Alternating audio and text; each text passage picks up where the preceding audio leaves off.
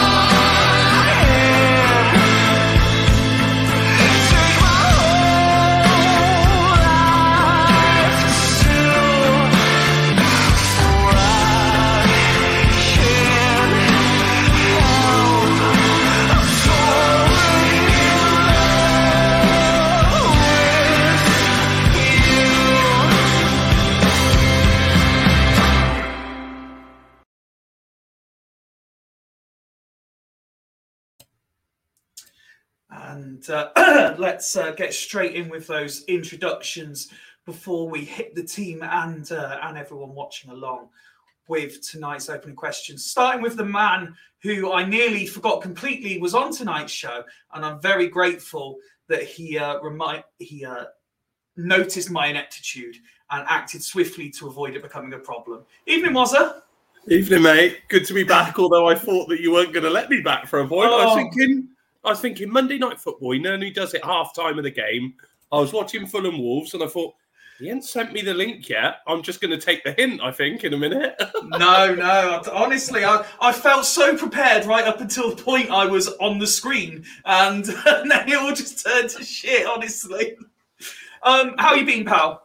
Yeah, very good. Yeah, really good, mate. Well, the sleepless nights are in, but we're getting through. We're loving it. Getting through on adrenaline at the minute, are you, pal? Yeah, we are, to be fair. He's been good. He's been really good. And it's just, it's been a crazy few weeks, but we're loving it. Yeah.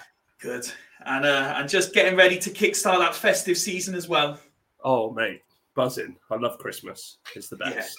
It's great, isn't it? Great. It's definitely my favourite time of year. That is for sure. Let's welcome someone else who is really racking up the appearance fees towards the end of the calendar year. Evening, Kieran. Evening, 5E. It's almost as if someone wants to get a few more ticks on the old school register. I know. I just like to turn up. When I turn up to the Christmas party, it feels like I've been here the whole time. Indeed. When people see us mooching around town, they're like, "Oh no, I do know him." To be honest, it just started taking me so long to like sort out the spare room and start tidying after I finish work. That back on now. What an amazing job you've done of it too. I mean, it looks pristine. Look, it's fucking amazing, isn't it? And we've got daylight here. Like I've fiddled around with it so much. We managed to get daylight in the winter at 9 o'clock at night. It's fantastic. It's sensational stuff, mate. Sensational. And of course, you were both there. Is the piano part of the new album? It's not. It's just a gift from Clem Morfuni. He gave it to me. That's where our competitive budget went, was it? Yeah, he's given me quite a lot of gifts, actually. He gave me a piano and various other things, free season ticket that I pretended to donate money to charity for. God's sake. Don't say things like that, for God's sake. Some people will believe you. You were both, of course, in attendance to see the win, so looking forward to hearing your thoughts in a few moments' time. But before that, we have a couple more panelists waiting to say hello. Let's start with the man who first joined me behind the scenes this evening. Evening, Ben. Hello, 5E. How are we today? Very, very good, mate. Yourself? Yeah, I'm good, thanks, mate. I'm very well. I'm all the better for a victory. What the fuck one of them is on the weekend. When was the last time we spoke about one of those, Ben? God, Newport. Must have so long ago. More important. I had hair when we won last. More importantly, though, before we talk football, how was Laser Quest and how was Pizza Hut? Oh, the bestest day ever. Yes. Well, I took the boy out. If everyone doesn't know, I had a daddy Freddy day. So we took the boy out. I went to Laser Quest and we had a couple of games there with loads of other parties. There was about 25 other kids and about 3 dads running about shooting each other. And Freddie had the bestest time. I can't recommend enough. Laser Quest Shoreditch, brilliant time. Then took over for a pizza after. Nice old buffet pizza, stuffed on that. Ice cream factory for Freddie. He loved it. Nice. And then off to the county ground for a last-minute winner.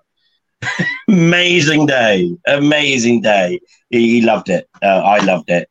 I couldn't think of a better. If Carl Spoke did Saturdays, spot on. Speaking of which, just before I bring on our last regular, is anyone going to put out a shout out for a sponsored beer commercial for this one? Was he drinking today? Well, we'll find. I'm guessing from what he was saying off camera, he isn't drinking anything tonight. So that's why I'm asking you boys. If not, then someone who's just popped into the lobby certainly will be. What have you got, Ben? Stella Artois. Otherwise known as Le Wife Beater. Yeah. That's good for you, man. We're getting not that I'm endorsing that whatsoever. I'm sorry if I've offended anyone. It's just its nickname for Stella. Sorry. Apologies. Right, let's see if our next Fool's regular can manage to go 30 seconds of hellos without saying anything controversial. Evening, Gary. I won't. I'll just drink. How about that? Yeah, just drink. Just drink. Is it the usual? Is it the usual that you're desperate for us to get a branding deal with? Beer and Moretti. Yeah, nice. Still not seen that email. Still waiting for the email. Still waiting for the email. How was your weekend, pal? Yeah, not too bad. Thank you very much. All good. Good. Glad to hear it. And you ready to talk about a victory? Oh, I'm amazed we're talking about a victory. That's what I'm worried about. Good. What's one of them? There is one more Fool's regular that we need to say hello to, and that is the man who thankfully didn't set off on travels on Sunday before the game was postponed. Evening, Woody. Evening, are we all right? I'm very well, thank you. How are you? Yeah, not too bad, sir. Sorry, I'm kind of half doing dad duties, half doing pod duties. I mean, I'll tell you what, never mind a beer sponsor. I'd like to be sponsored by a dummy that maintained in the fucking baby's mouth. Yeah, so yeah, I'm good. No beer yet, but once baby mum gets home, I will ensure that a beer is collected from the fridge, and we will do a live opening on air. Will it be a live? Will it be a live trade? The beer for the baby? Yeah, basically. Yeah, probably the same way. I'll probably throw it at her and get the beer thrown at me. Not that I do that to children, by the way. I don't regularly throw children. Yeah, so if I do have to disappear, it's because baby's having a meltdown, which equally normally means I'm having a meltdown because I generally don't know what to do. And then mum will walk through the door and know exactly what's wrong. Wazza and Kira know exactly what I'm talking about, and Ben definitely will. Walk through the door and know exactly what to do with it, and then it'll be quiet. Yeah, she was watching Fulham Wolves, got bored, started crying. I like how you forgot Fifey and I do have a child as well. Oh, sorry, Fifey, yeah. They don't look after their kids, apparently. Yeah. It was only because I was trying to think who's still got really, really young children. I couldn't remember if Kieran still had a really young child. Yeah. So I know Wazza does, obviously. Very relative, and I saw little Rory today. But yeah, it's Oh yes, she did. Clearly, clearly, Fifey is sacrificing the fame and fortune of hosting a Swindon Town podcast instead of any sort of parental responsibility or fatherhood. I am just I To be fair, apologise to all the give me a hard-working quick- fathers out there. Unbelievable.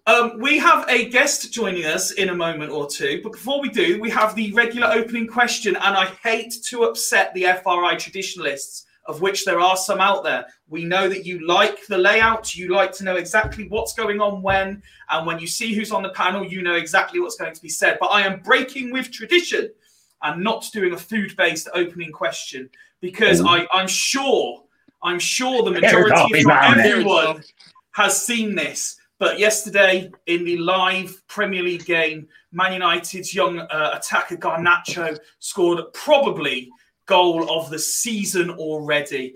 And what I would like to know from you gentlemen is, excluding Rory Fallon versus Bristol City, what is the best goal you have seen scored for Swindon? Points for originality. If you can all do a different one, that would be superb. But I've given you no time to prepare, as always, so I'm going to go with the man who I know just retains all of his Swindon Town knowledge, and that is Ben. Where are we going? We're going to not only a scorer of goals, but a scorer of great goals. Jan the Man Fjortoff. I'm torn between two, actually. Whether it was the goal on the half volley straight from Fraser Digby's kick against Brighton in the League Cup. That's also a good shout, London Crooner, where the ball went over his shoulder, it bounced, he swiveled, he hit it, and he lobbed the keeper from about 40 yards.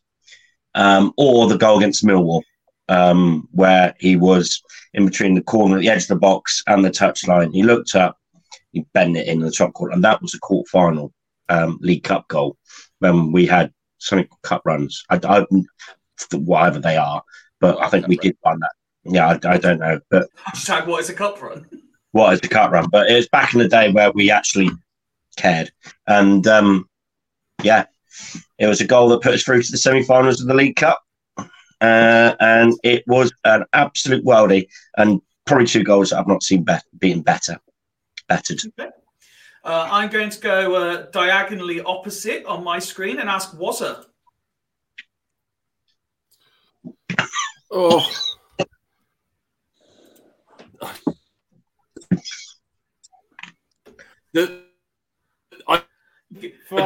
Audio listeners, you can tell Wazza is in the kitchen again because his connection is I've always awful. gone on about. That was the one.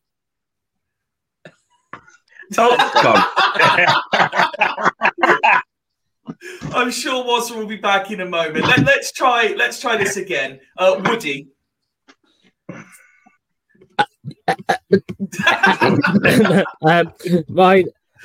Do you know what? It's not a goal that I actually was there to see, but when I look back at like highlight reels, it's Glenn Hoddle's goal against Sunderland. So, and the reason I love it is just the pure arrogance in it, where he's controlled the ball in the middle of the park and he's almost invited the defender to come and try to tackle him. And he was one of the first players that I had seen to be able to drop a shoulder and actually make it effective. And he's dropped the shoulder to the right, turned to the left, and absolutely thundercunted it into the corner, top left hand corner. And what a goal! And I just think it won't go down as like the best goal ever. But I just think the sheer, just the build up to it, everything about it was just everything that I want strikers to. Well, I know he's not a striker, obviously, but everything I want people striking the ball to do. Fool the defender, really misbalance the defender, go to the other side of him, and absolutely launched it. That has to be one of my favourite goals I've ever seen a Swindon player score. Fortunately, not live. I think was about to say Cox versus Walsall, possibly. But I think Hoddle for me just to be a bit different. There's always someone who either joins the party late or just intentionally breaks the rules. So Rob, ignoring me saying not Fallon against Bristol City, has said Fallon against Bristol City. I'll presume he was a minute or two late to the party. Pete has gone for Twine versus Ipswich as his shout. And in case you missed them, London Crooner said Cox v Walsall. Sean said Shearer at West Brom. And Peter said Don Rogers brace against Liverpool in League Cup 1970. Gary, how about you, sir? Well, you threw me away because I was going to say Rory Fallon against Bristol City originally. And I was like, And I was like, I hope. And then I got another one. I thought, nobody else say this one. Nobody else can. My one is going to be Royce Brownlee. Yes, big Royce. Go on, big Royce. Barnet, was it at home? Yeah, I think last minute. I was there. And it was one of those just out of nowhere, just smashed top corner, long range, brilliant strike. And it's always one of those goals I'll always remember. I don't remember anything else Royce Brownlee did in a Swindon shirt apart from that goal. Well, him and Folo on Abouche only played about 6 games and then just disappeared off the face of the earth. Probably why he didn't do much else then. Kieran, how about yourself, sir? There's about 3 that I could pick for it. Like Gary Roberts against Tranmere was a hell of a goal from the halfway line, but there was no goalkeeper in the goal, so it's half done already. Ali Ward against Charlton, where just for, the second leg, just for the pure relief of the goal, like it was the slowest goal in the world, just the pure relief and the fact that he didn't stop, he played to the whistle and carried on running. But I think it's got to be Matt Ritchie versus Gillingham at home in 2012 on a Tuesday night, because it was an audacious goal. I think he's about 20, 30 yards out and he just fucking absolutely walloped it into the top bin out of nowhere. I think that was just fucking... I think that's got to be one of the best goals I've seen a Swindon player score. The technique on it.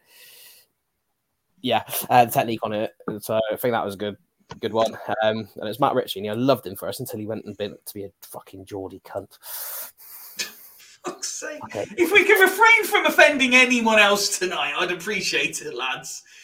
Just wise the Northerners so far. Only the Geordies. Other Northerners are okay. I've seen Woz has attempted to get back in and failed, so I presume he's currently moving location. And our guest is kind of there or thereabouts, but I think he is ready. So before we get into all the Swindon Town chat, as you know, we here at FRI have spent a fair amount of time trying to promote both women's football and other local football. And in more recent times, we've been aided. Oh, Woody, are we going to get an instant beer review there? Or is this what we've already had? No, it's not one I've already had. It's hazy IPA Saint. I think it's... Oh, no, Stone, not Saint 1. Oh, I read that as Saint 1.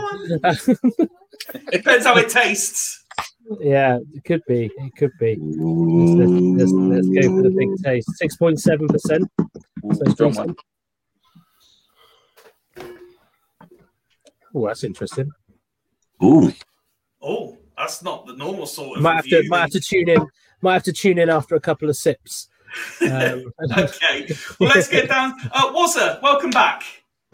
Sorry, this bloody Wi-Fi. You were saying about the goals.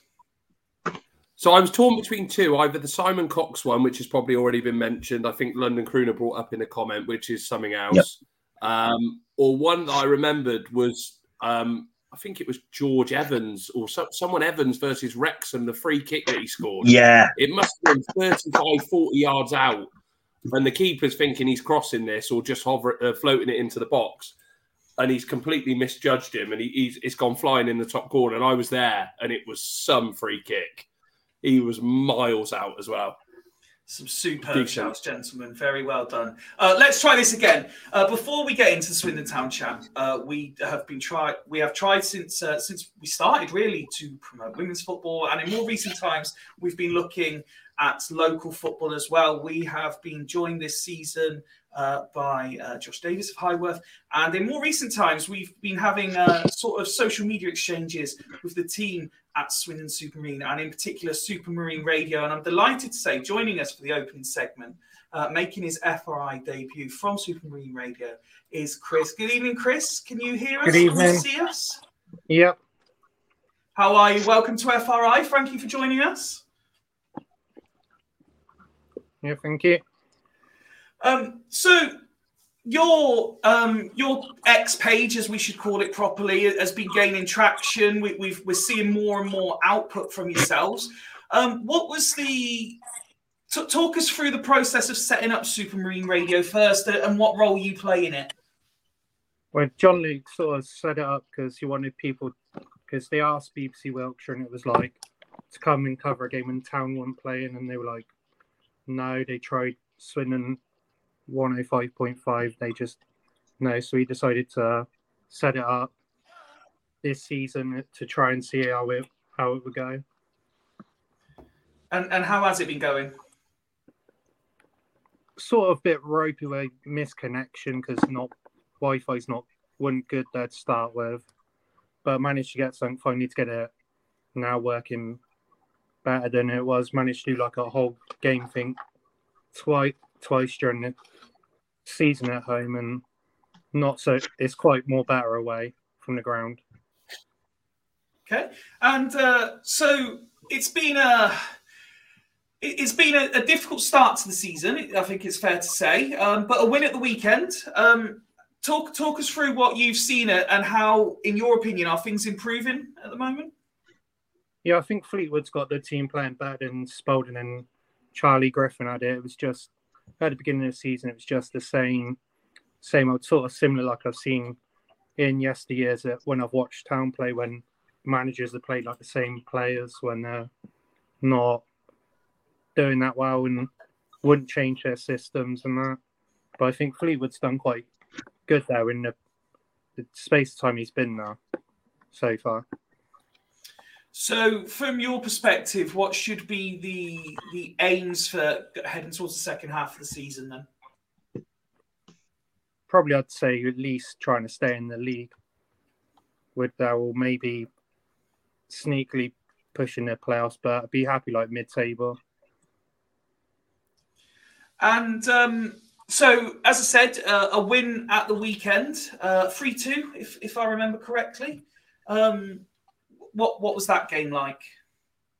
Yeah, it was quite entertaining. Both Supermarine and Hayes and Yedden were quite good. They're quite good players for Hayes, like Cole Brown, Omar Rowe were playing decent.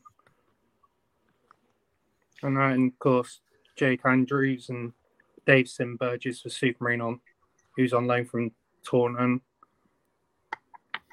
Well, speaking of players on loan, Sound Trauma has thrown a question straight in at the chat. Looking after Bran, I hope. Yeah, he's doing really well there, to be fair. He's kept Marine in a load of games. So Swindon, understandably, haven't seen a lot of him. You've probably seen more than anyone, really. Where's his best attributes, do you think?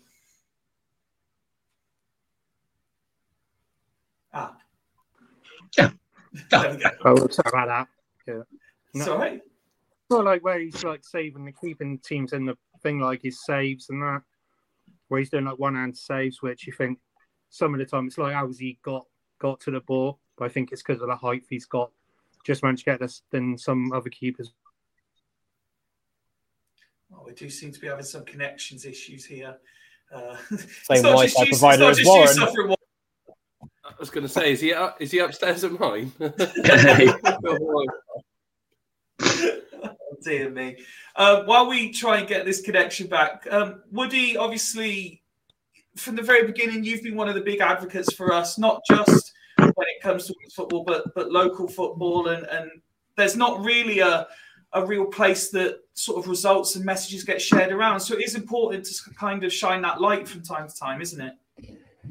Well, yeah. I mean, to be fair, let's be realistic. If there wasn't grassroots football, there wouldn't be professional football. So it's, it is a foundation. But equally, we spoke on the mental health episode, or you guys spoke on the mental health episode, of how much of a release football is. And we're talking, we've got millions of players in England alone. So without those grassroots clubs, there's going to be players who never made it, who just won't be able to play football. So I think promoting it as much as we can is important. And, it's a culture, isn't it? At the end of the day, it's, football is a culture, and, it gets all this bad rap, of course, with hooliganism and stuff like that. But let's be honest, the real culture of football is that kind of getting together with your mates, either playing football or watching football. And, you guys all know, and I'm pretty sure Wazza probably does. I can't speak for the others, and I know you do a couple of times, Fifey. But if Swindon aren't at home every now and then, I'll try and make an effort to go to a non-league game, because it is slightly different, but it's always entertaining. It's always something a bit different. And to be fair, I've always said, even with the League Two game now, but it's where real football is still at the moment. And this is just me being brutally honest, is where real football is. There's real errors being made. There's no VAR. There's no goal line technology, which we know we will seek into League One and League Two eventually.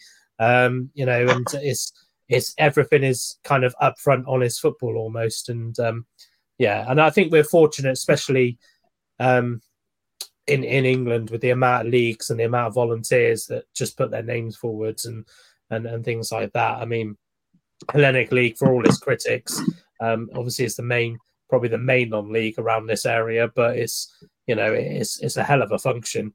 You very rarely can you not find a game somewhere on a night nowadays. So as much as we all want people to follow Swindon as our local team, I always say let's go that one step further, especially if you don't support Swindon, go support. If you're a Liverpool fan and can't stand Swindon, which unfortunately I know some, who do support Premier League teams and won't go anywhere near Swindon, just go and support your local team then. But go put some money in their pocket, because how many times are you going to go watch Liverpool in a season? How many times are you going to go? Whereas you could go to Highworth, you could go to Bassett, you could go to Supermarine, you could go to Chippenham, all not that far away, and still pay really small amounts of money to go watch. So yeah. And Wazza, I know it's a similar message for you, isn't it? That as much as we focus and our main passion is Swindon Town, that we do have sort of an eye and an interest, and there are connections in the local non-league scene, particularly obviously with yourself and Highworth. Yeah, definitely. The reason we do it is because my dear old man was a Highworth boy. And they're family run, the people that run Highworth, they're good people from Highworth themselves. They run the club like Woody said. It's you going to watch them makes a massive difference. The gate, getting money through people through the gate and the money, that's their bread and butter. Do you know what I mean? That's what pays their daily costs of running the football club. So, yeah, 100%. Like you say, if you can't get down to go and watch Swindon or they're away, I always preach, get down there and watch it. I don't do it as much as I used to anymore, which is a shame. But you've got to, and this is why I do it a little bit differently, and I try to support a club through my business. So, and with Highworth, it is, it's a good family-run club, and I can't speak highly enough for it. And I'm happy to be alongside it and proud to sponsor it, to be perfectly honest. It looks like connection has been restored. Let's see if we get Chris back with us. How is that? Is that any better for you? Yeah, that's better. Yeah, sorry, lost connection now. That's all right, no worries. So you mentioned a few moments ago about the change more recently and the upturn in form. So for anyone who hasn't been to Supermarine particularly recently, how would you describe the style of play now? Just like direct, more or less, just direct football, no passing back that much. It's more forward than going backwards. And it's more attacking than just passing it. There might be a few bits side to side, but it's going forward. It's more than back. No, definitely. And I suppose the big question is now, I mean, you said staying in the league will be the target, but how difficult a challenge is that going to be? Be quite a bit, probably player budget wise, but I think that most teams have said the Marine have been like the team they think are in the wrong position when teams have played us. And trying to think, like Basingstoke, I think has said it, and like Tiverton and even Hungerford, said it. Then based on the results, where they've been playing, it should be better than obviously the results have been. So we've really appreciated the fact that you've taken time to kind of help us continue to promote not just Supermarine, but local football. When we've spoken online about things like Wiltshire Shield and things. And we were just talking while we were getting the connection back about that passion people have for local non-league teams. And do you get a real sense of that when you go to Supermarine? And do you feel that sort of passion people have for the local community? Yeah, it feels a lot more like people just chat to you even if they don't know you. It's like just you can just chat about football in general and that, and conversation you might not have, say, like at a league club, because where you're not separated, so you can chat to like a rival fan or of another club more better than you probably can, obviously, in like the football league. Yeah, no, I mean, I very much, and I've spoken about it before, when I get to go and have the opportunity to watch some local non-league football where I live, it's very much the same. A few of the people have started recognising me now, and they'll happily come and chat to me as if I'm kind of one of them. So it's great. I just want to ask a little bit more about, and for anyone who's not familiar with Supermarine Radio, where can they find you? We spoke about your X account, but is it all X Spaces now, or are you broadcasting elsewhere still? It's on X Spaces now. It's on the Swindon Supermarine Radio now, on the other page, that when people like follow this one, I then put the tag name for the other page where the radio's done on, because the other page is more for the radio than like the one I currently use. No, definitely. And if you could, thinking back to what you were saying and kind of your opening couple of answers, do you feel that outlets such as BBC Wiltshire, for example, give the local non-league sides enough exposure?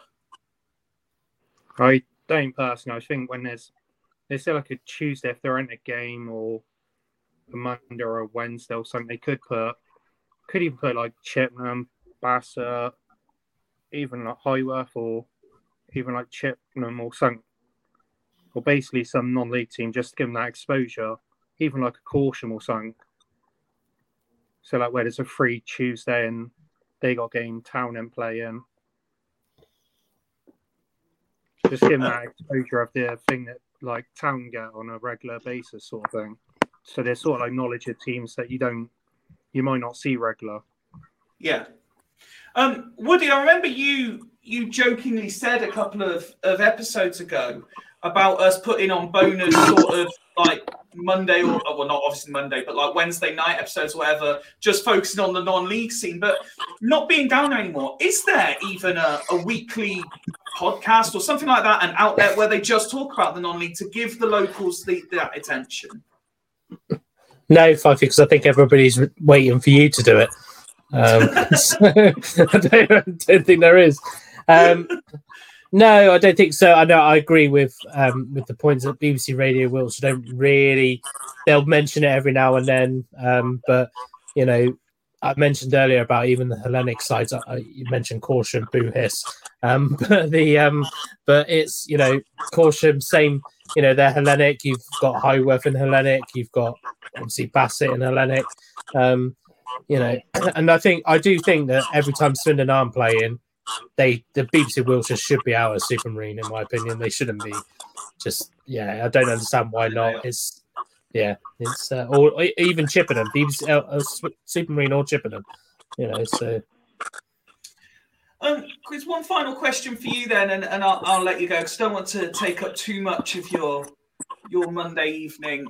If you could sort of sell Supermarine to anyone watching when Swindon aren't playing, why should people come down and cheer on Supermarine? Just basically a friendly atmosphere. There's always like something, like they do like a special, so it might be like chili con carne and rice, or something with rice, but it's something different each time. It's not basically the usual stuff. You can just go and get a pint, have a pint by the pitch side and drink it as well. So best of both worlds, really. No, definitely. Well, again, thank you for taking time out of your evening to join us. We really do appreciate it. And again, thank you for all the support you've been giving us recently in terms of engaging on social media and promoting our stuff as well. We really do appreciate it. And good luck for the rest of the season. All right, thank you. Cheers, guys. We'll speak to you again soon. Take care. All right. Always a pleasure to welcome on guests from the local non-league scene.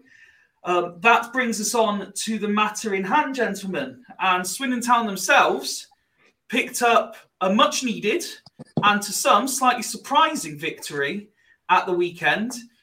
There's only one place I could possibly start, and that is the man who's been waiting to talk about a victory for seemingly the longest time. Ben, the title of this episode is How Good Does It Feel?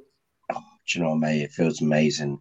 It, like I keep saying, that little meme, 84 years, it felt so long. And each defeat, each winless game has just been crushing and disappointing. And the performances have been so bad. And it was just really nice. Pre-game, I looked at the team and I was concerned. But the way it panned out, giving Kinsella sitting in front of the back three and being able to just give license to the midfielders, McEachran and Khan, to push on a bit furthermore. So they've got a little bit more, so they're a bit more what they're better at, because Khan's not a centre defensive midfielder. And we sort of saw Khan again, by playing how he can be, the best of him. Young, again, just proving how classy he is, running the line by himself and just being a pain in the arse. And even if we are set up really defensively, because we've got the likes of Kemp and Young, we're always going to create chances. The first half, they had their first shot on target in the 44th minute. After giving away another stupid early goal in the second half, we again fought back well. It was a lot open, but again, we played really, really well. It was a good performance. Personally, I think we just about deserved it. And the relief, there is nothing better than an injury time winner. That's a scrambled winner in front of the Town end, especially on such a long winless run.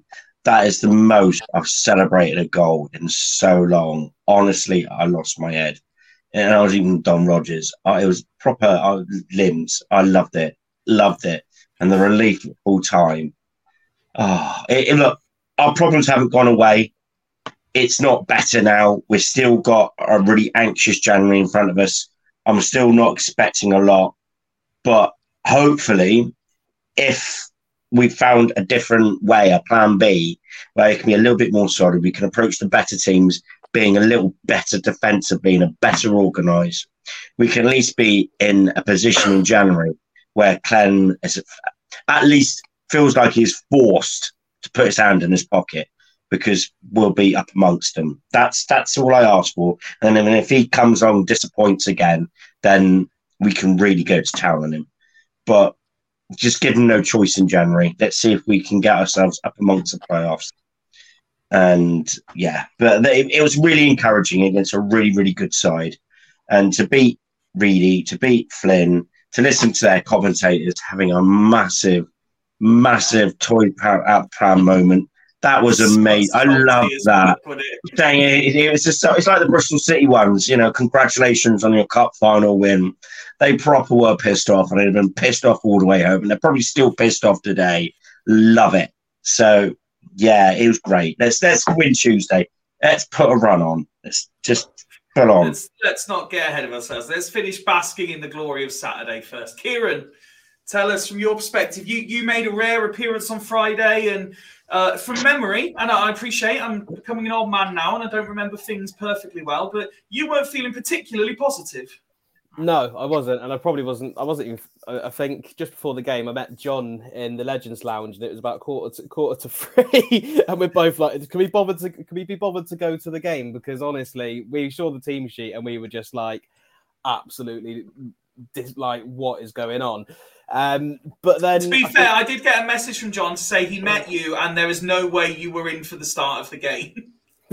No, I did make it. I made it just after they walked out. The queue for the Don Rogers wasn't too bad, to be fair. But I think once the game started, you saw what Finn was trying to do against them, and it was setting up to keep us in the game for as long as possible and try and smash and grab something, which came off perfectly, because I think that was everyone was a bit amazed. Like Austin was on the bench, but then once you see how we played very well without him, I think. And then when he came on, I think he's a handful to come on in the 89th, 90th minute to absolutely, but he can head a ball better than most players in this league. And especially when they've stuck Aidan Flint up front. Now, if I'm a Football Manager and I've got Charlie Austin coming on late on the game, even a 1-1 draw, you're coming away with a point, really, if you play your cards right here. Against Swindon, who haven't won in 8, I wouldn't stick probably the best header, certainly the best defender I've got, up front to try and win it when you've got Charlie Austin coming on. Fair enough if we had all the rest, if we brought Miles Obadu on, or like we still had the same squad we did, to try and stick him up front to maybe do it. But why on earth Nigel Clough thought, fucking genius idea, that's really going to work? Because it didn't, spoiler alert. But I think a lot of credit has to go to Jake Young as well for having that sort of young Charlie Austin poacher's instinct to finish off that goal at the end. But yeah, I don't think I've seen anyone in the county ground celebrate a goal like that for a long, long time. And it was such a great feeling. And I think it just gets made all the better. We've got that little grudge against Aidan Flint because he went to Bristol City, the interviews he's given against us, just to see it. Because when that goal went in, he just looked so pissed off and dejected because he was obviously said, I'll go up top. I want to score against these. I want to get the winner. Knee slide in front of the thing. And it just went absolutely terribly for him. But it was a good win. I think it was a good performance as well. I wasn't really that impressed with Mansfield. I think they seemed like a good squad. They lacked an individual player, but they didn't impress me. It didn't seem like a side that were in the top 3 unbeaten all season. I admit I've only seen them for one game, so I can't say how if that's what they play like every week. I'll be amazed if they're up there at the end of the season. I think hopefully they could go on a bit of a run now. Their confidence has been knocked because they were not impressive at all. We look like the team that were in the top 3, and they look like the team that hadn't won in 8 games. But I think it was sort of an all-good round performance. Some players that normally put feet wrong were putting the feet in the right places this time. And I think it was a much needed win. But the big thing is we got to follow it up on Tuesday with something now. I have never heard someone use the phrase, some people who usually put their feet wrong have put their feet in the right place. I couldn't think of it. It's that top-class punditry.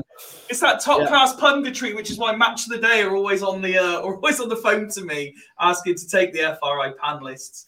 I think it's fair to say it was a hard-fought battling performance, wasn't it?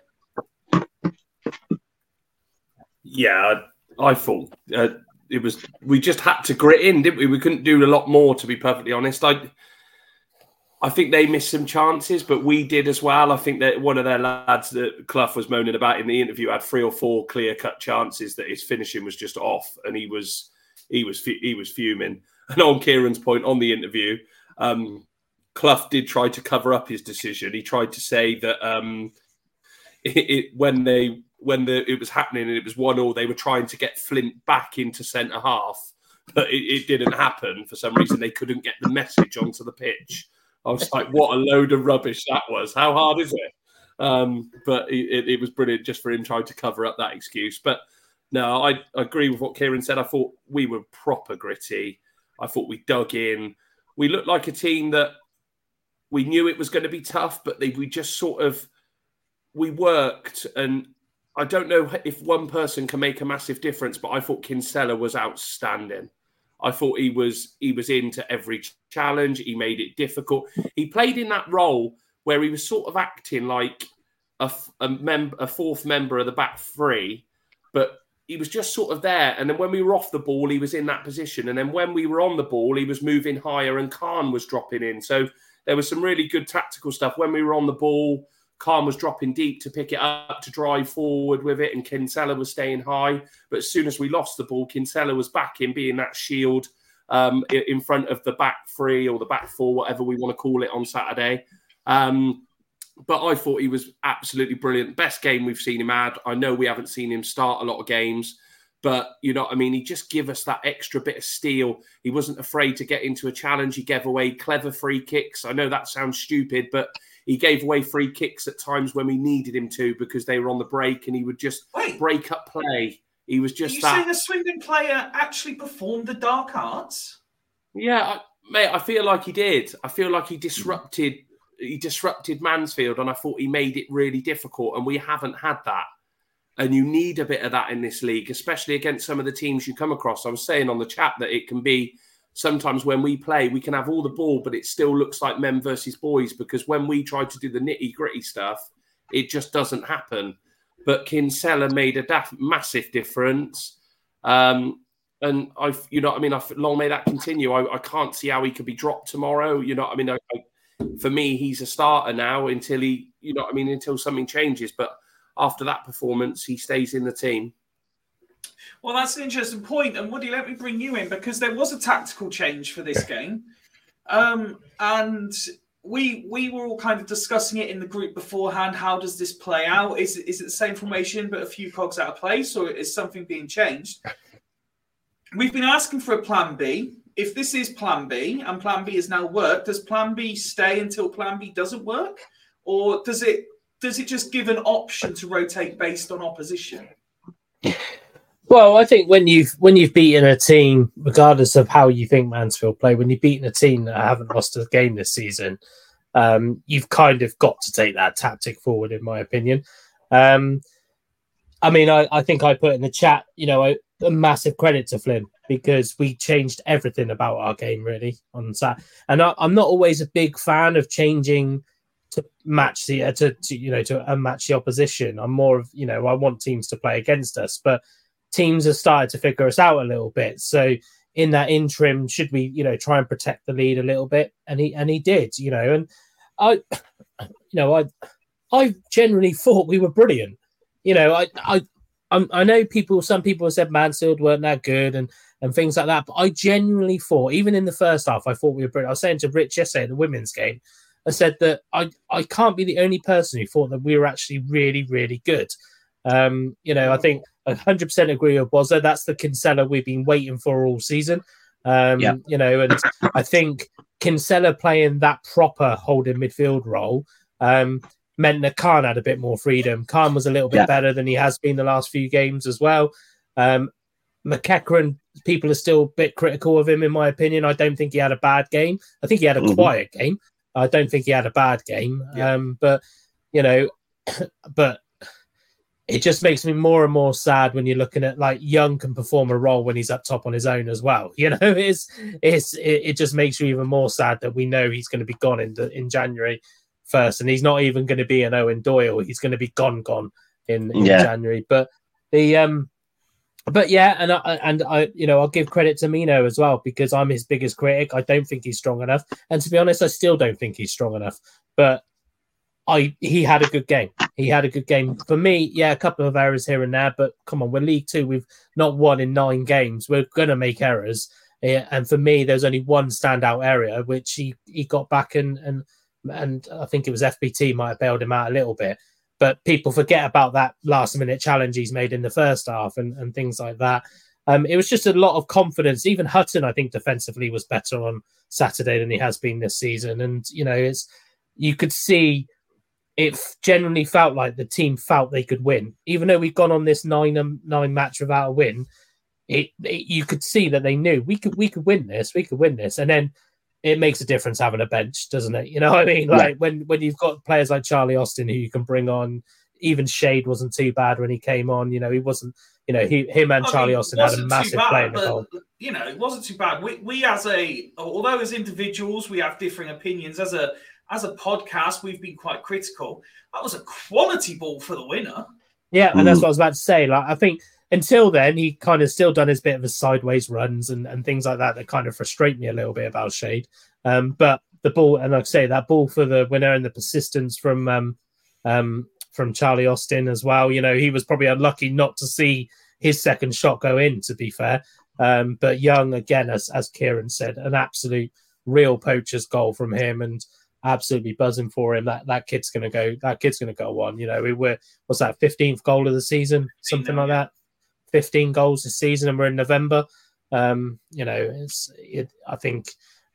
think he'll go back to Bradford to be sold. I generally don't think Bradford will be able to keep hold of him. But it was just an enjoyable game. Obviously, some of you lads saw. Like, I took Ember Rose to her first game, a proper game that she knew about anyway, and she nearly ended up on the pitch when that winner went in. I nearly did a 5 feet to Nick, and it was just kind of like, hey, like that. But it was really, I was just so happy with the game. And I think Ben said it, there's no better feeling than a last minute winner. I can't think of a better feeling in football than a last minute winner, except for winning trophies. But yeah, it's, in terms of in a match, winning at the last minute is brilliant. Gary, I haven't asked you for your overall thoughts on the game result yet, so let's do that before we focus on some of the specifics. Yeah, because I personally don't think we played well. Now, people will say, we didn't play well, we won the game. No, I thought we played different. I thought we were very dogged. I thought we were much more like a team than I've seen us for a long, long time. We didn't play well in terms of, we didn't get forward and score lots of goals that we've seen a la Wrexham and on these other games where we've looked decent going forward. But I thought we changed it. The tactics looked different. We were more a solid unit. You could see that they were trying something different. It spoiled Mansfield, who I thought, I'm not going to say they're a bad side, because like we said, they're a team that are undefeated this season up till this point. So they're a good unit. They look solid. They look like that they had some decent players. Like Ben, I don't think they're very great individuals, but they look like a decent side. But I thought Swindon, it could have finished 1-1, and that would have been a fair result personally. But Swindon stuck at it and kept pushing, and you got to give more credit for going out there and trying to win that and forcing that last minute winner. So I thought we were good. I didn't think we were great. I thought we were more solid. And if you take that to Accrington on Tuesday night, then fair play. We'll be talking about Tuesday night in a moment, but let's dissect Saturday a little bit more. And it wouldn't be a match day without FRI having let's call it a passionate discussion at times during the game. And for all of the good points, of which there are plenty, I'd like to finish on a positive. So let's start with the negative. And Wazza, I'm going to come back to you, because me and you engaged in a bit of a discussion on our interpretations of how the game is played. And I mentioned it was a battling performance, and I think Gary just said the word dogged, but none of those words can be used to describe Swindon's attempts at what I suppose is classed as defending for the goal that was conceded. Oh, God. Yeah, I look, don't get me wrong, I totally get your point with what you were saying about defensively, but it all comes from us losing the ball at the high end at the top of the pitch and leaving ourselves massively exposed. It was poor from Hutton at the time. I think it was Hutton, and I hope I'm right, but I think it was who lost the ball at the top end of the pitch with a slack pass. And we just got exposed. And I looked at the replay again, and I know your argument was Blake Tracy's got to take everything there. He's got to take the man. He's got to take the ball. But I had it in my head, and I've watched, and I was looking at the replay, that if he takes that, he could be sent off. It looked like he could have been potentially, if he's gone through the man there and mistimed it and gone through the ball, I think he's in two minds, and he's gone to go, do I go and smash him and potentially be last man and completely commit myself? And you know what I mean? You always hear the phrase, don't dive in. And I feel like he was in between both, whether he clatters him or whether he backs off. And he didn't really do any. He was just in two minds. I get the don't dive in argument. I think the only thing worse than not diving in is don't do anything. Yeah, but I think he sort of held him and delayed him enough. For me, the worst one was Dokes, because Dokes actually got there. Absolutely pointless. He's made the sprint and he's got to the man, and I'm thinking, right, Dokes, just tidy this up. And he's got nutmegged by him because he's absolutely you know what I mean? He is sprinting, you know what I mean? So that could be the only argument for him. Too busy thinking about his performance the next day at Old Town, wasn't he? Let's be honest. Yeah. But and he's just dived in and he's just got caught. And then, to be honest, I thought it was a really scuffed, lucky finish from the guy. People were going, oh, what a great goal. And he's kind of like, for me, it looked like he's completely scuffed it. And you know, when you hit it purely and you just don't, sometimes it goes and you scuff it and it just trickles into the corner. It feels like a real poor finish from him, to be honest. But yeah, it wasn't great defensively. I totally get that point. But my main argument was that I thought FBT was having a much better game than what he has had for the last 6 weeks. And I know a lot of the players were more improved. But, you know what I mean, I thought that he, you know what I mean, looked a bit more solid. And I thought the goal was just a bit, bit unfortunate because on other days they both make those challenges. FBT and Dokes, they both get there, they make the challenge, and we're not even talking about it. I think the only thing from my personal perspective, and I fully grant, and I actually said this in our discussion, is you guys have a much better perspective of this than I do, because I can only go by sort of the radio commentary and highlights that I see because of the few games that I actually get to in person. But for me, it's just the only thing that really frustrates me, in my opinion, is this sort of no contact, no engagement style of play. Like, I completely agree with your points. Any other day, one, if not both, would probably make a challenge that stops that ball and we don't even get as far as the goal. But it's just game after game after game, particularly in this run that we've had. The amount of goals where players have just run through us as if we're not there. Yeah. And I don't understand that, like, this can't be the players deciding I'm not going to tackle, because you've got, whether you think FBT is a centre-back or a left-back, whether you think Dokes is a right-back or a centre-back, whether you think McEachran is a centre midfielder or an attacking midfielder, these players have all been brought up to learn how to pass, tackle and shoot as the fundamental basics of football. And the fact that one of those three things is not being done by anyone in the team has to be a style of play decision. And I don't understand why we don't do it. We have some phenomenal players at interceptions, but I just see a significant lack of will in terms of actually tackling. But on the flip side of that, what I will say is in quite a few of the highlights, particularly after we had the discussion, because we were discussing it in the game and you were showing incredible level of tech savviness to be able to watch the game and have an actual opinion on things on WhatsApp at the same time, I have to say.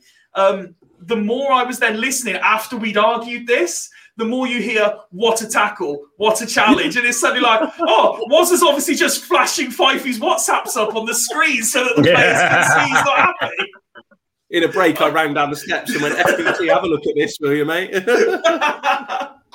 But no, I mean, I completely agree with your point. For me, up until that point, I just wish there was a bit more... the physicality is kind of a too broad a term, because you made some excellent points about if you're coming up against these big, massive units and we're more of a strength because of our style that we want to play, that's fine. But what I was looking for was what we ended up with, I think, with the roll your sleeves up, gritty, determined, working together team. And ultimately, that's what got the result. Let's not deny it. At 1-1, when they scored that goal, I don't think there was many in that stadium, Swindon Town fans, that were going, right, we're going to get something from this game. It looked like that we were just going to get exposed again, and that they were just going to carry on walking through us. It kind of had a Stockport feel about it, that we got our noses in front, and then we were just going to let them, in the last 20 minutes, half an hour, just walk through us. But it was proper. As soon as they scored that goal, we were straight back on it. Our game plan was there. They stuck to it. And if anything, like you say, they actually got more physical against Mansfield to show the will that they weren't going to lose the game, and that the worst we were going to get out of there was with a draw. Ben, we spoke on Friday about this, and then I think I put out on our socials and in the WhatsApp chat, it was the most Swindon-y thing ever, all things considered. How the game played out, how the result came about. But ultimately, we don't care, do we? No, don't give a shit. We won. All things end sooner or later. And football is a weird, crazy game where the team who haven't won in 9 defeats the team who are undefeated after 17 games. It's like that. We know we've got the players to hurt these sort of teams. It's just we've not put it into action for so long. It was great to see. A little side note, actually, I heard on the way driving home, we've now hit the magical mark where FBT and I think Khan now can get booked and not suspended. They've hit the reset button. There was talk about that on BBC Welsh. So congratulations, especially to FBT, who has been walking a tightrope for so long. That's why he didn't make that tackle. Yeah, that's probably why he didn't make the tackle. No, I don't know. To be honest, he should have got cleared out long ago. If he's not cleared out, he should have been held up long enough for other players to drop back. He's strong, but he's not particularly quick, is Akins. So that goal is a poor goal and it shouldn't have happened. And I, like everyone else, was a collective sigh and an eye roll. After all that hard work in the first half, we just throw it away.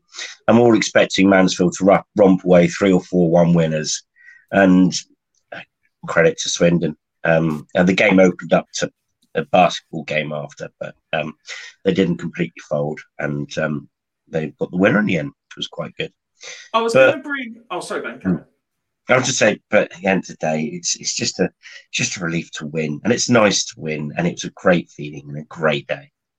Everyone at the concourse, everyone I've met up with a few forwards, and everyone was so happy, so happy. Rich gave me a big high five. I believe a few people were on a Falls tick list, and it was great, and everyone was such a good mood walking out the ground. And that's what we want to see and hear on a much more regular basis. I was going to bring Gary in next, but just seeing that comment from Peter there. Woody, you got the Thatcher's prediction correct. I believe you were one of maybe 4 or 5 people. Has the result been published yet? Did you win? No, I don't think it ever will be published. Sometimes I wonder if they do it for clickbait. Well, I did say, I won't stand against it. I said that I had a good feeling going into Mansfield. I thought it would be the Swindon thing to do. And I thought, I was thinking to myself, if Flynn changes it a little bit, can we be a bit more solid than he did? And it worked. I will reflect on the FBT /Stokes / apparently there were some defenders in there. Just before you do that, because this might link in, we've had a comment in on X. Jason has said, Woody will know what this means. Shut down, slow down, low down is Doak's option. Yeah. Well, I was actually more thinking that for FBT. And yes, I do know what they're talking about. Yeah. So the problem is I get what Wazza was saying about not wanting to be the last man challenge. He wouldn't have got sent off in that position anyway. But the problem is his body shape was all wrong. He's going up against a right-footed player and he's trying to, I think, show him onto his right. He's narrowed his body shape. He's turned his body completely against the player and just made himself go like that to like that. And that's where that closed down showdown that I can't remember who said tweeted it in. Jason, did you say? That's where that comes from. The kind of close down, get low down, slow him down, and he didn't do any of that. It was just piss poor defending. And I'm going to be honest there. I know he may have been in 2 frames of mind, but that was just piss poor defending. And Dokes wasn't much better either. But there's no excuse. But then I agree with Wazza. I think FBT didn't have a bad game, to be fair. I think that was probably the one major mistake he made the whole game. And as I mentioned, Minnow made one mistake as well. Dokes, I think, defensively wasn't one of his greatest performances. I actually think if you had the patience to watch the whole game back, Minton bailed Dokes out quite a lot. And it's a bit like we get this with Brewitt sometimes. Brewitt makes a mistake and it would normally lead to a goal. But that's normally because he's doing the defending of somebody else. And I think now Minton's gone in there and Minton's kind of had the same treatment almost, So, but yeah, for me, from FBT's point of view, that was just really poor defending. And I'm sure he would look back at that and say it himself. His body shape was all wrong. I thought at the time, I've watched the replay back, but at the time, I thought he's changed his mind. I thought he's hesitated, he's stopped, and then gone, I need to recover. When, once you've committed, red card or not, once you've committed, you somehow make a challenge. You don't kind of like wheel away, almost like I was trying to think of, I use the expression up top when you've got a striker who runs like a winger. So wingers would typically go round a player, whereas a striker will go through. And he kind of had that kind of, I'm going to run round him. And I just can't see what FBT was trying to do. He's turned his whole body side onto him and then he's gone back round again. I couldn't see it, but he'll be the first to admit that was a mistake. He had the captain's armband on in the day. I was one of those that said, yeah, he should have gone through him. But I think that was just the fan in me just wanting to see that happen, wanting to see someone like, I think Kinsella did it in the second half and everybody just went, absolutely mental, because it's what we love to see, don't we? I know it's risky, but we do love to see it as football fans. We love to see a player just get absolutely mullered. But yeah, it's but yeah, I can't remember what your original question was now, just because I had the FBT thing stuck in my head. That's absolutely fine. Gary, Woody's just mentioned there, FBT obviously wearing the armband, Austin on the bench. Firstly, was that a bit of a surprise for you? But secondly, on reflection, and obviously hindsight's a wonderful thing, can you see this being something that's deployed more regularly? I was surprised because I thought he would start.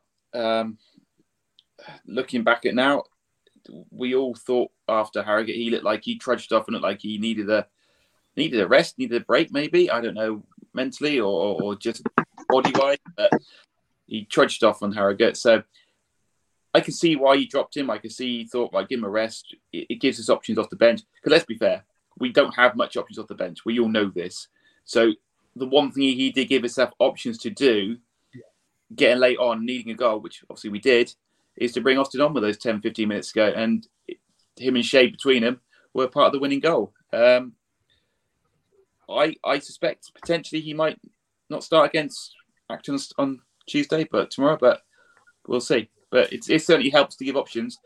I wonder if it's a bit of a psychological thing as well, in terms of, like, I was quite surprised to see him, but at the same time I was like, well, we wanted him to change something, and unfortunately Austin is the type of player that you need to take out of that situation. You know, you need Young's work rate, but maybe from a psychological point of view as well.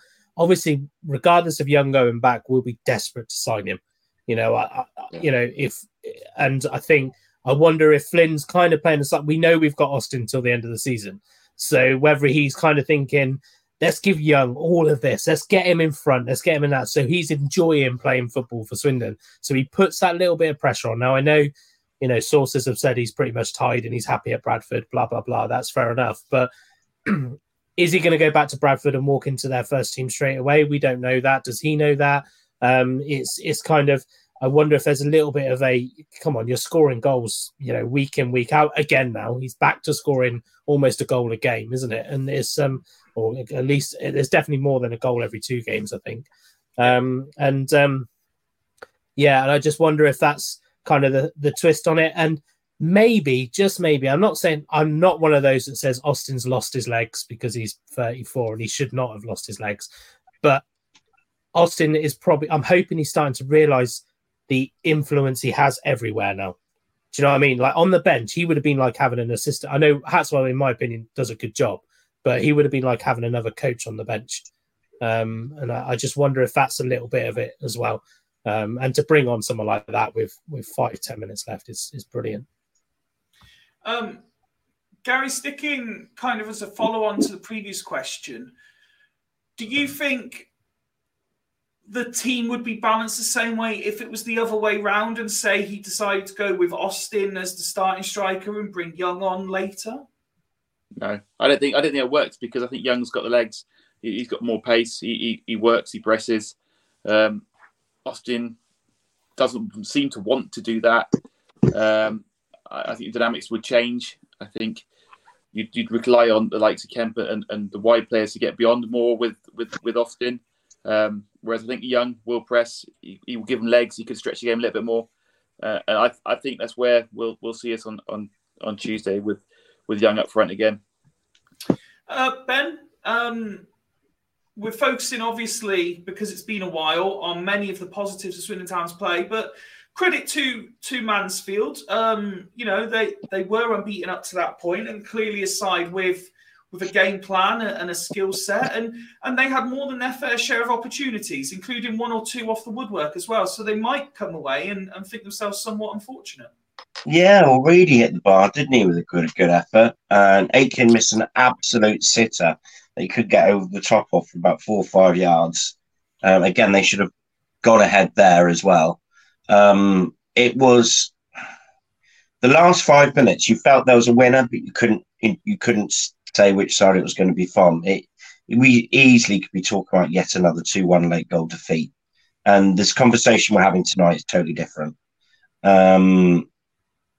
So I think I agree with Clough saying we could have got They deserved a point. However, Clough absolutely ballsed it up by chasing the win, by sticking Aidan Flint on top, and then Charlie Austin winning a header, which he obviously would not have won if he was against Aidan Flint, which led to our winner. So it's nice to see that managers making errors in our favour and it going our way for a change. But they're not a bad team. They'll be up there. They'll be a top 3 team, I think, no sure. Because the strength and depth they've got, and the players they could bring on, completely outshone anything that we've got.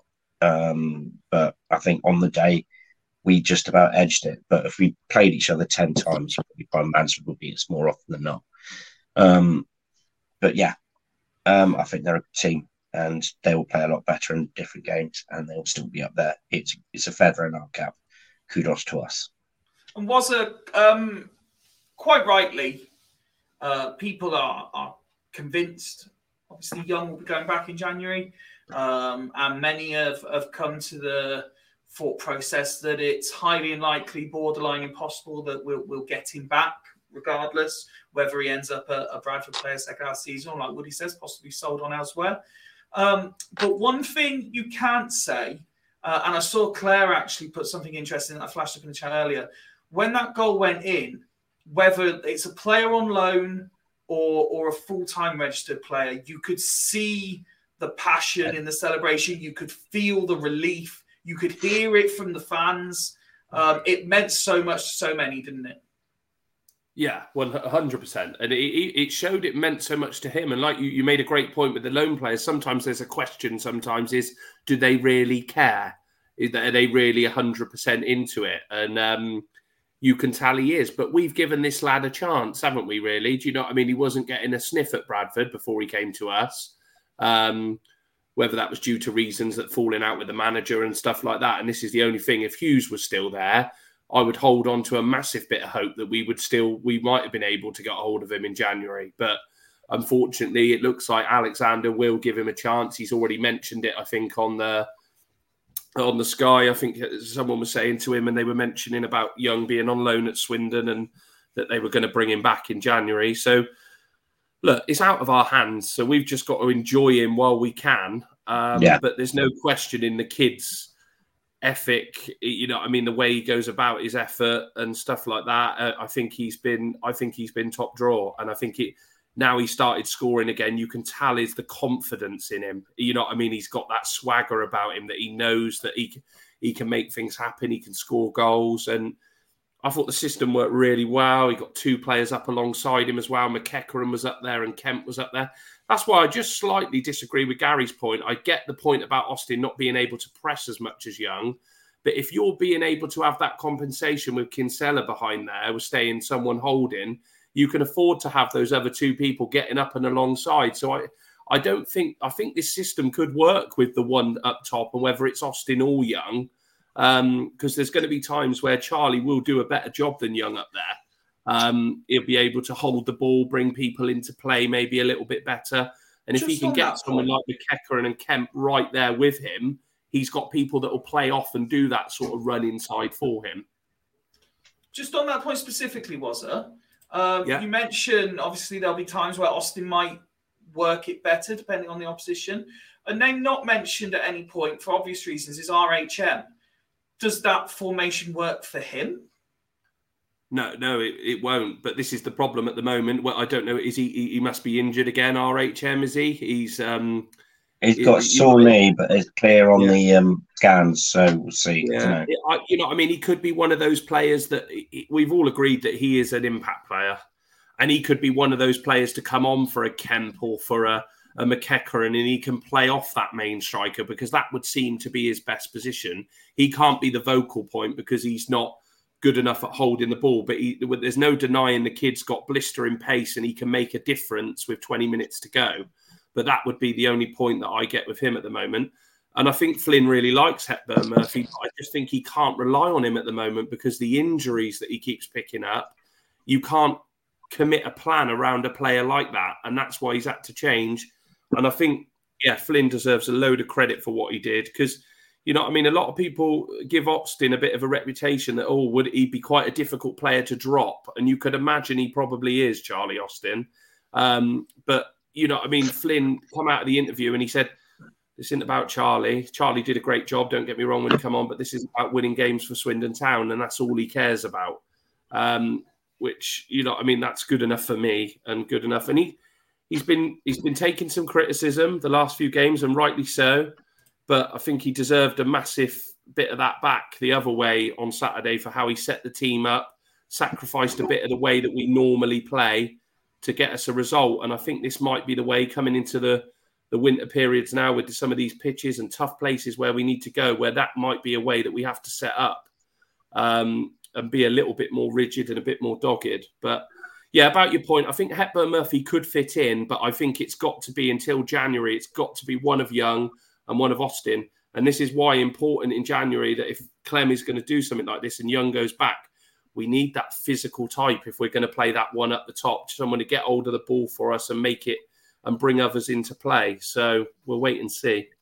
Just to touch on that January point, we talk about Young and Kemp particularly, my concern is, and I hope this isn't the case, that the club are making decent plans that we can't get those two players back. Because at the moment, the number of goals that Kemp and Young have scored for us in the last few games, I mean, you've got a lot of goals to replace there. If those two players go, we can't get them back, then there's a lot of building to be done. Is there a bit of an olive branch from MK Dons that they let Kemp play in the FA Cup? You know what I mean? Surely if they had any things of planning for that, bye Ben. Surely if they had anything to planning for Kemp to be in, then surely they would have thought about not letting Kemp play for us in the FA Cup. I don't, you know what I mean? There must be something there. And if there's a bit of a cushion, maybe if we're going to lose Young, maybe we can keep Kemp. Maybe, but how many League One and Two sides are still in the FA Cup later on anyway after January? Yeah, that is very true. But then Bradford turned us down with it. So, you know what I mean? What were they? Yeah, your point's true. I'm trying to clutch at things that might give us an opportunity. I think we'll all be clutching at straws for those two players. Yeah, because you feel like 2 is a disaster if we lose both of them. I think 1 we'd all accept. 2 would be to keep both of them would be an absolute miracle. Yeah, if we lose 2, at least 1 we got to replace and plus players. This isn't just them 2 and that's it. This is them 2 plus players. And this is why we've got to keep going, because we all know that this board are crap in a transfer window. Blimey now, they went last time on deadline day saying that Flynn wanted 4 or 5, and we ended up being -1. So you know what I mean? Clem's coming abroad to oversee the transfer window, so it's fine. Yeah, wow, that's it. We'll wait and see, but. Yeah, like you say, it is a concern because these two are just absolutely running the team for us at the moment, and we're going to look massively in trouble if they go back. Is this going to be the statement from Clem to come over? Because I think if he's going to do anything to get people back on board, this is the time. If he's going to come back and put some money in and go, right, we're signing Kemp and we're signing Young, that's my mission statement. We're going for it.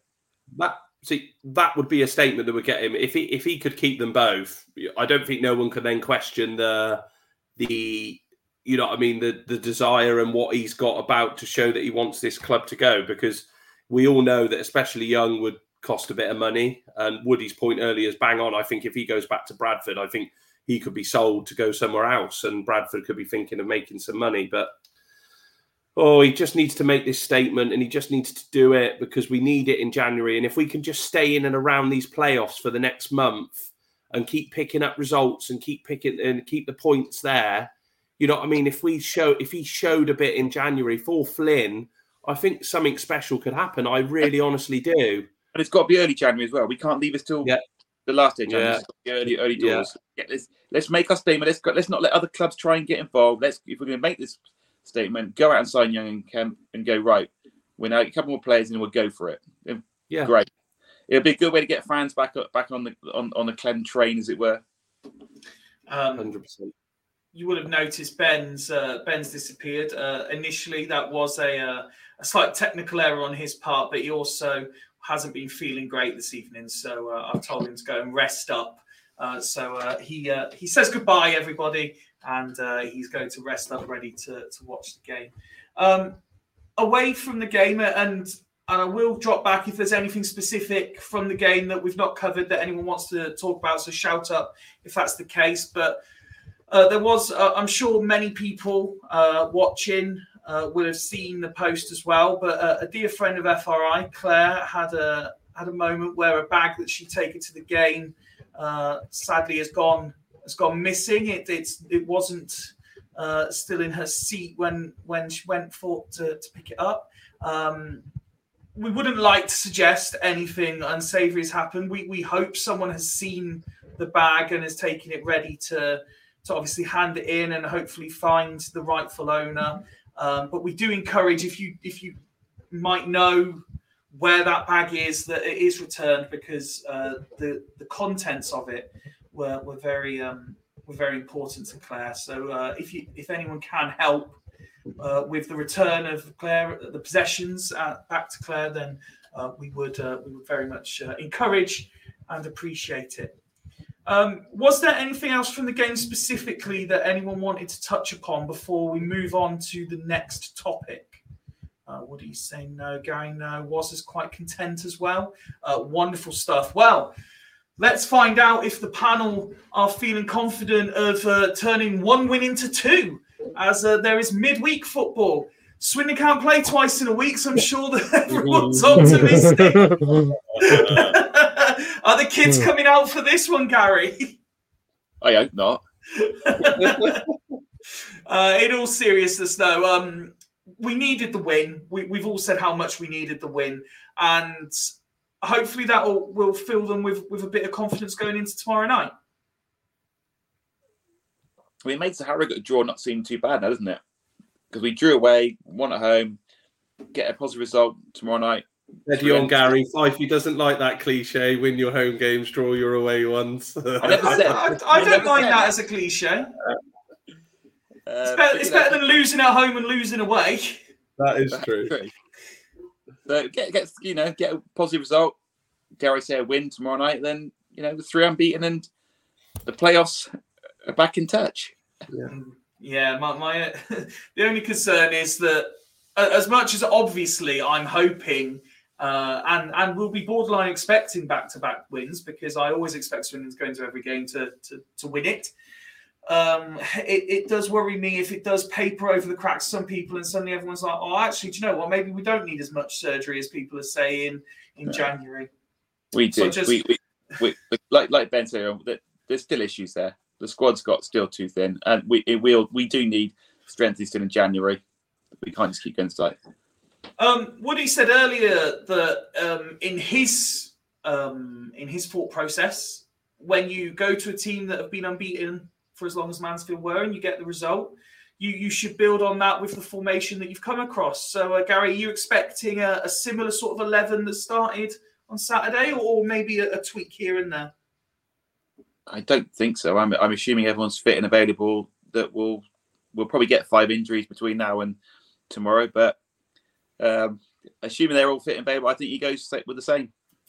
Why change a winning team, as they say? Do you agree, Wazza? Yeah, I'd like to see.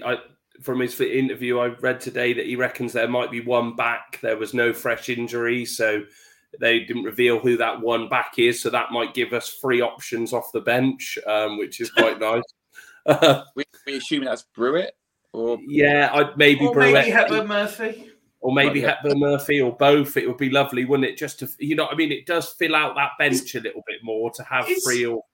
As much as I'm maybe not a personal fan of his, Kane must be due back soon as well, surely. I don't know. How long he was out for. I loved Kane. With Kane's thing, they say 1 minute they say that he's out for 8 to 12 weeks. Then they say he's back in training. Then they go he's had a relapse, and then he's back in for another 6 weeks. Then he's back in training again. Then it's not hurting as much. Then it's this. Then it's that. And I'm like, oh my God, what are they doing in there? Divine's back in January. We'll have a new signing. Yeah. Divine's back in January, but also out for the season from January. Out by January the 1st. On to the game tomorrow. I just think we need to back it up with a result. I don't care what that is, whether it's a draw or obviously a draw or a win. A win would be lovely. Don't get me wrong. It's got that feel of a 6 that if we win tomorrow, we go higher on points than Accrington. We go a point above them. which is massive. For bear in mind they're in that last playoff place as well. It just feels like that. But if you ask me now, I would take a point tomorrow just to back it up. You know what I mean? We all know that we're not great playing 2 in a week with our paper thin squad. And but as been pointed out, we only actually have 1 game this week. But that is true. We've got a break on Saturday, so maybe he can proper. So it has got But I do think there'll be a bit of lethargicness from Saturday. You know what I mean? It was a tough game. We put a lot in. You know what I mean? There's not really many options to freshen it up. This is where you say, if you have a squad, you go, I'd bring him back in. I wouldn't be surprised if Brewitt did come back in tomorrow, if he's fit. I just think that he would maybe, away from home, he would maybe say, you bring Minturn back out and give him that, you know what I mean? Say, look, you've done a cracking job. Brewitt comes back in and, you know what I mean? Whether he does, I don't think he should do that unless Brewitt is 100%. And whether that is the case or not, we don't know. I wouldn't be going, let's put a 90% Brewitt in against a way that Minturn's been playing at the moment. That's not fair. But just to give you that little bit more steel away from home. But Accrington are weird. I've been looking at their results. Like they went 5 unbeaten, then they've not won in 5. And you know what I mean? Weird, isn't it? Yeah, they've got some really in and out form at home, like beating Wrexham a couple of weekends ago and then losing to Colchester. Do you know what I mean? And then there's some... That sounds familiar as well. Yeah. It's really weird. It's a really weird bit of form, but there's no denying that, you know what I mean, on paper, Accrington Stanley away on a cold Tuesday night is a tough game, isn't it? It's going to be difficult. I don't know. But we haven't got options to freshen it. If we haven't, we're going to go with the same 11, which I do agree with Gary's point, don't change a winning team. But as long as we can get something up there, just bring back a result, you know what I mean, then we can just carry on this run and then they can have a bit of a break next week because they've worked so hard. Fifey. So what I've taken from your last little segment there is Accrington Stanley. Who are they? Swindon Town in the North. Woody, just flipping my earlier question in a different direction for you.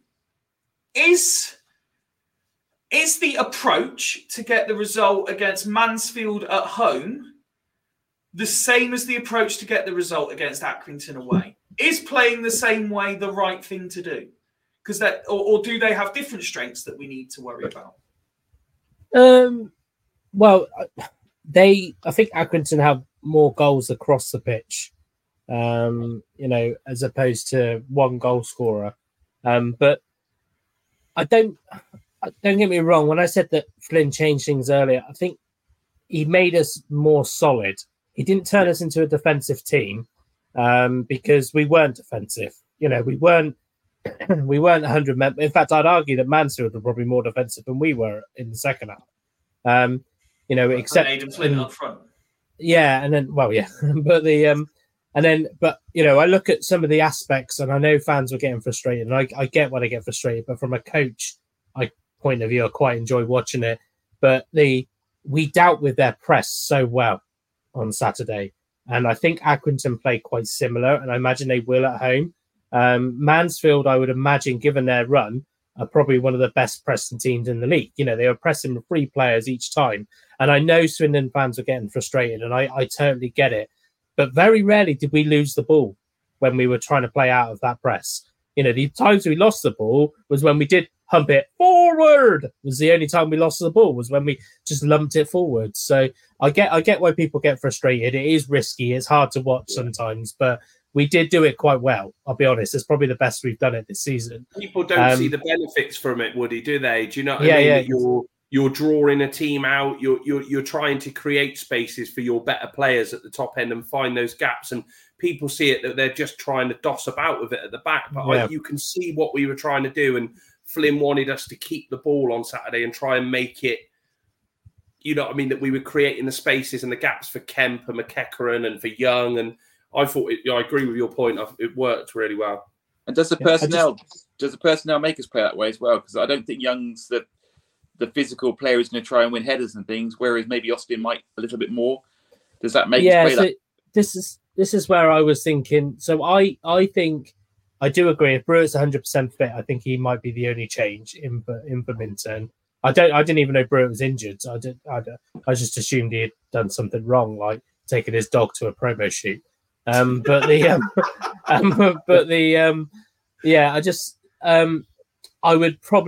expect the changes to be made earlier. That's the only thing I'm probably expecting tomorrow, and that will be a managing the game thing. I mean, Accrington they are 7th, I think, and we could go above them. Well, we will go above them if we win. Yeah, it's whether what the teams around us do depends on whether we get into the playoff places or not. But that's got to be an incentive in its own. We've come out of this rut. Yes, as Gary rightly said, reflect on it. It's a bad result, really. But was it actually that bad drawing to Harrogate when the what we've come out of? The rut that we were in. As you could argue that's led to what happened on Saturday. So, but yeah, I just think there's quite a lot of incentive there for us. I think if he changes it too much, bearing in mind that at the moment, even though we were a lot more solid, we still conceded on Saturday. So I think he wants to keep that kind of as solid as we possibly can be. And the formation he was kind of playing was more of a formation you would use when you're not playing at home anyway. So I'd be very surprised if he changes it too much. Like I said, I just think he might make the changes a little bit earlier. If Hepburn Murphy's fit, let's frustrate Accrington Stanley for, get Jake Young running at them for, however long, and then just bring on Charlie Austin and Hepburn Murphy for the last, kind of 20 minutes, half an hour even, and just get Charlie Austin holding the ball up for Hepburn Murphy all the time. So, but Accrington, they've lost like 8 games this season or something. So, they've lost more games than we have. They've lost more games than we have. So, I don't think that it's not like it's. I looked at originally before I looked deeper into their record, and I thought, oh God, they're 7th. It's not going to be as easy as we think it's going to be. Not as easy. It's never as easy. But you know what I mean? You'll often think that we should get something from Accrington, whether it be a draw or a win. But you look at their thing and I go, oh God, they're 7th. They are above us. Technically, they're the better team than us at the moment. But they've lost a lot of games considering their league position, and I think they've only drew 2 games all season out of the 19. Yeah. So in the league, so they've gone for, they're either winning games or, like you say, losing. So that it's it's like which team you're going to come up against with them at the moment. It's a really it's a really strange one. Which could also suggest they play quite open football like we did for a while. So I think if we can get. It'd just be great to have Hepburn Murphy and Brewitt back in. And obviously, I think Wazza said it earlier, we'll have a squad. We're starting to have a squad that'll just see us through till January. Next week is December. We've got a very tough December, but every month is tough with this squad at the moment. I think I can't see any reason. I won't be disappointed. It'll be one of those. I won't be disappointed if we draw. But I'm almost expecting us to win. I think we should win tomorrow. So that's now going to be clipped because Swindon Town will go on a mad one tomorrow, go 4-0 up at half-time, draw the game 4-4, and everyone will remind Woody that he won't be upset if they draw. Let's get some predictions then, guys. Let's see what we're going for. Let's start with Gary. Yeah, 1-1. 1-1. Wazza? I'm just going to err on the side that I think we might just do a nick it, and I think the 2-1 score's looking good again, so I quite like the idea of 2-1 Town tomorrow night. Okay, Woody? Yeah, this is great for audio listeners, Woody. Sorry, I was just looking at their goal difference to see how many they concede. They've conceded a lot of goals, mind. Right, I'm going to go. I think we're going to nick it 1-0. Okay. I don't think we're conceding tomorrow. We're going to nick it 1-0. They concede a lot of goals, 1-0. Because they concede a lot of goals, I'm going to go for a Swindon Town 3-0 win. I'm with Woody. And we'll go for 3-0. Knight and King has said win tomorrow. It'd be great to have back-to-back victories, wouldn't it? Let's be honest. Squad players coming back and available, wins coming back. Everything will be rosy again, and we can forget about all that has gone before. Shall we do a tour around the grounds and see what did or in some cases didn't happen this weekend? Woody, let's start with you. We had a brief discussion off camera before the show started. You were quite vocal about what happened, but ultimately your game was postponed by somebody, and thankfully you personally weren't on your travels. No, yeah. So our game was called off at 10 o'clock. I think it was frozen pitch. Apparently, I've got my opinions to it, but it's they said they had a strong squad. They said they were ready to play us, but they didn't want to risk that pitch. But I think what annoyed me about it was the fact that they didn't tell us that there was going to be a pitch inspection in the morning, because. I said to you off air, I had players coming back from Wales. I had players coming back from the South Coast, and I would have, if I knew they were having a pitch inspection, I probably would have told them not to bother. So it's it was just shit. It was just I didn't see another game off throughout the whole bloody county that was for pitch reasons. So obviously, if you live in the Somerset side of Frome, you've got your own climate, but it's. I was a bit agitated, but it did allow me to go watch the Swindon women, I guess. So, yeah, they certainly did, which we'll be touching on in just a second. As we mentioned in the opening of the show, Swindon Supermarine won 3-2 at the weekend. Highworth got a 2-2 draw with Josh Davis scoring again off the bench to get the point for Highworth. And yes, let's discuss Swindon Town women, who unfortunately for them crashed out of the cup 2-1 on the day. So much to discuss about it. Woody, as you just said, you were in attendance, given that your game was called off. So let's start with the game itself. Was 2-1 a fair reflection?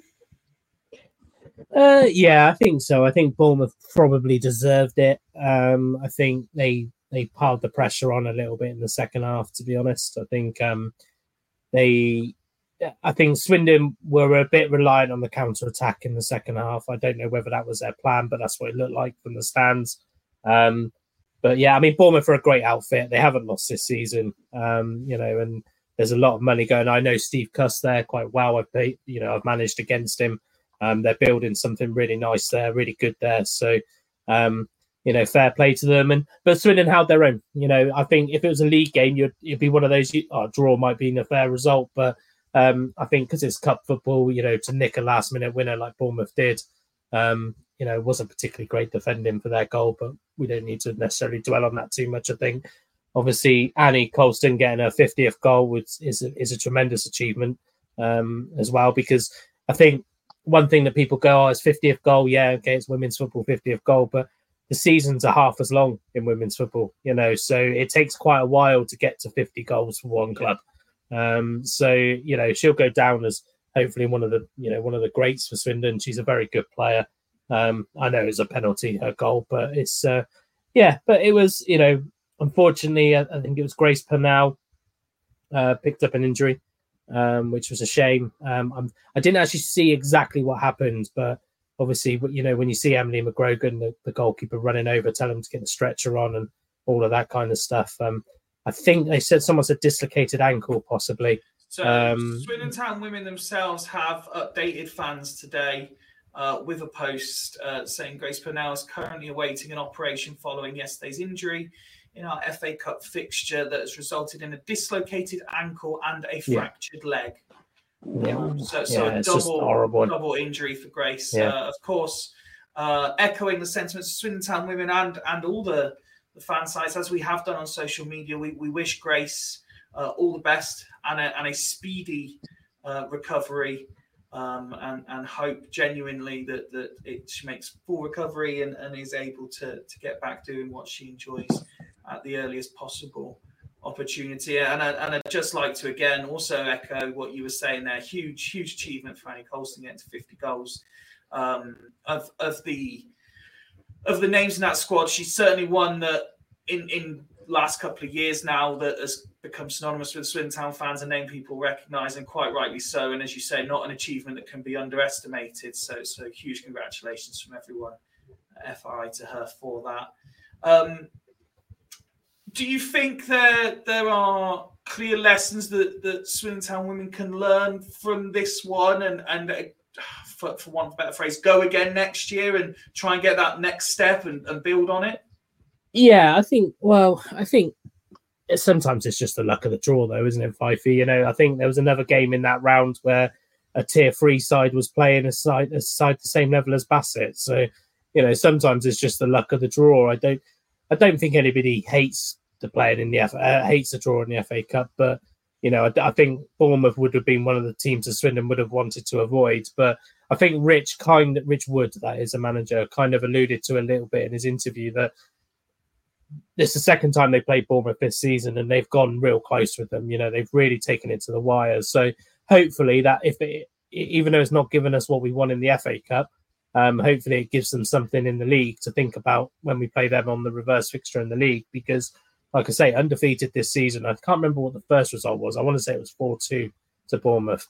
And then obviously it's 2-1 yesterday in the last minute of the game. So if anything, it might be a good gauge as to where Swindon are, you know, in terms of where they are in that league structure. You know, is it a false position? You know, is it really two teams running away with it, which it might not be, you know, so who knows? But I think it'll definitely be a game to watch. I can't remember if it's away or home, but when they play Bournemouth again, it will definitely be a game to watch. And Bournemouth had some, from memory, they had some players that were playing for Bournemouth when they first kind of started out, you know, kind of properly anyway, 5 years ago or when I was at Abingdon, and those players have developed, and you can see some of their individual development as well. And it's, you know, so they're doing things right there. You got to give credit where it's due when a team's developed as well as Steve's developed his team down at Bournemouth.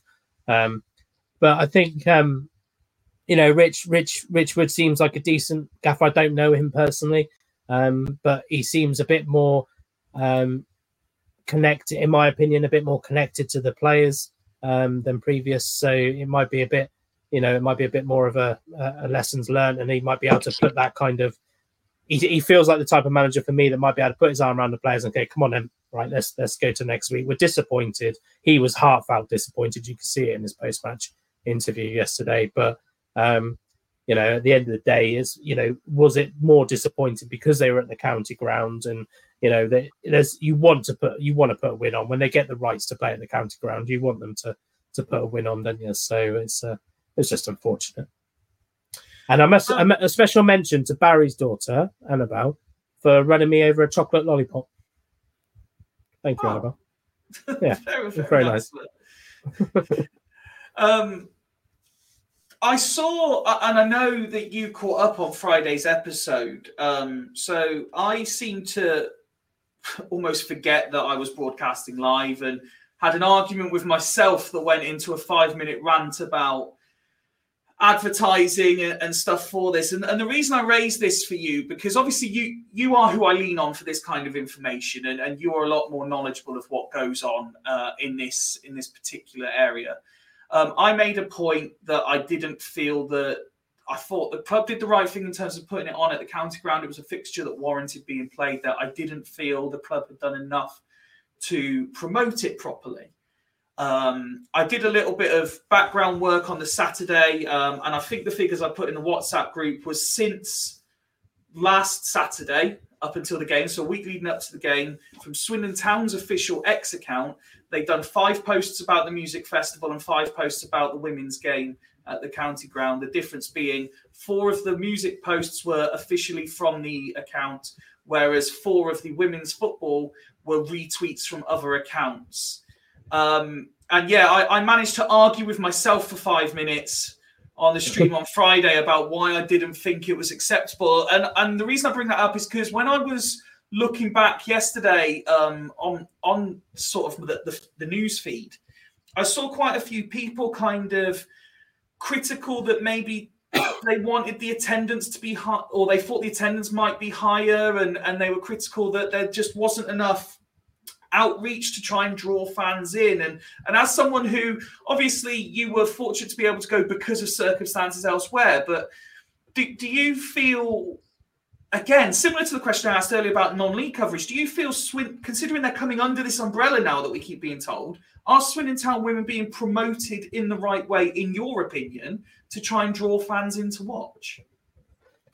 I'm probably going to go against what people would expect me to say on this, because I think what Swindon have got to be careful of is that they don't ram it down people's throats. And then, because if they start ramming it down people's throats, it becomes a bit more of a tokenism thing rather than we're actually promoting the team. I think, obviously the wonders of X. I mean, X is probably the main platform now in terms of promoting things like that. Obviously, there is the affiliation tool. So Swindon Women's are affiliated to Town. So I think anybody who follows Town, I can't remember how the algorithms work, but because they're an affiliation, you could actually still see the Swindon Town Women's feed. So, as I understand it, they'll be on the recommended for you to follow. And because Swindon Town are retweeting it, you will see it on your news feed. But if they don't, for example, do that, you won't see it.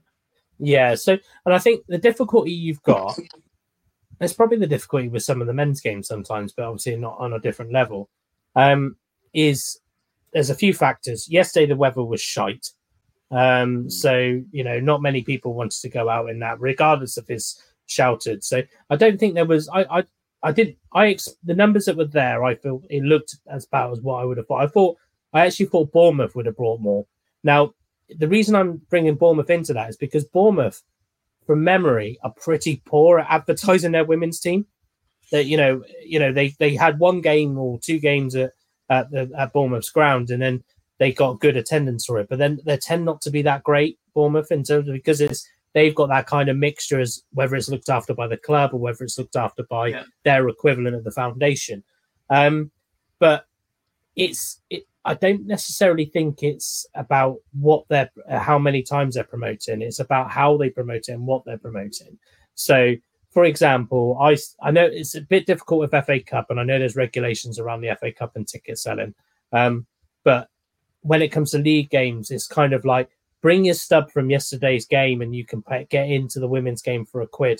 They'd still get one more fan in than what they were expecting, so therefore making £1 extra, And I think the biggest problem for me, and this is genuinely, I don't think any of them watch it, but generally no disrespect to the current women's crop of players, but there isn't that connection with the team anymore that they was, kind of the last 2 seasons. Because the last 2 seasons, it was a lot of local players. It was a lot of players that had a lot of connections in the community, a lot of players that had families that come to watch, and then friends of families and so forth.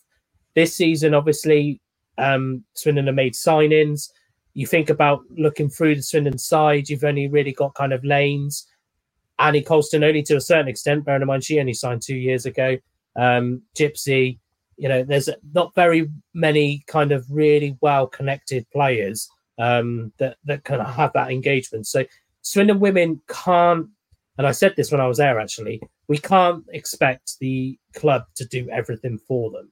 They need to kind of give something in return.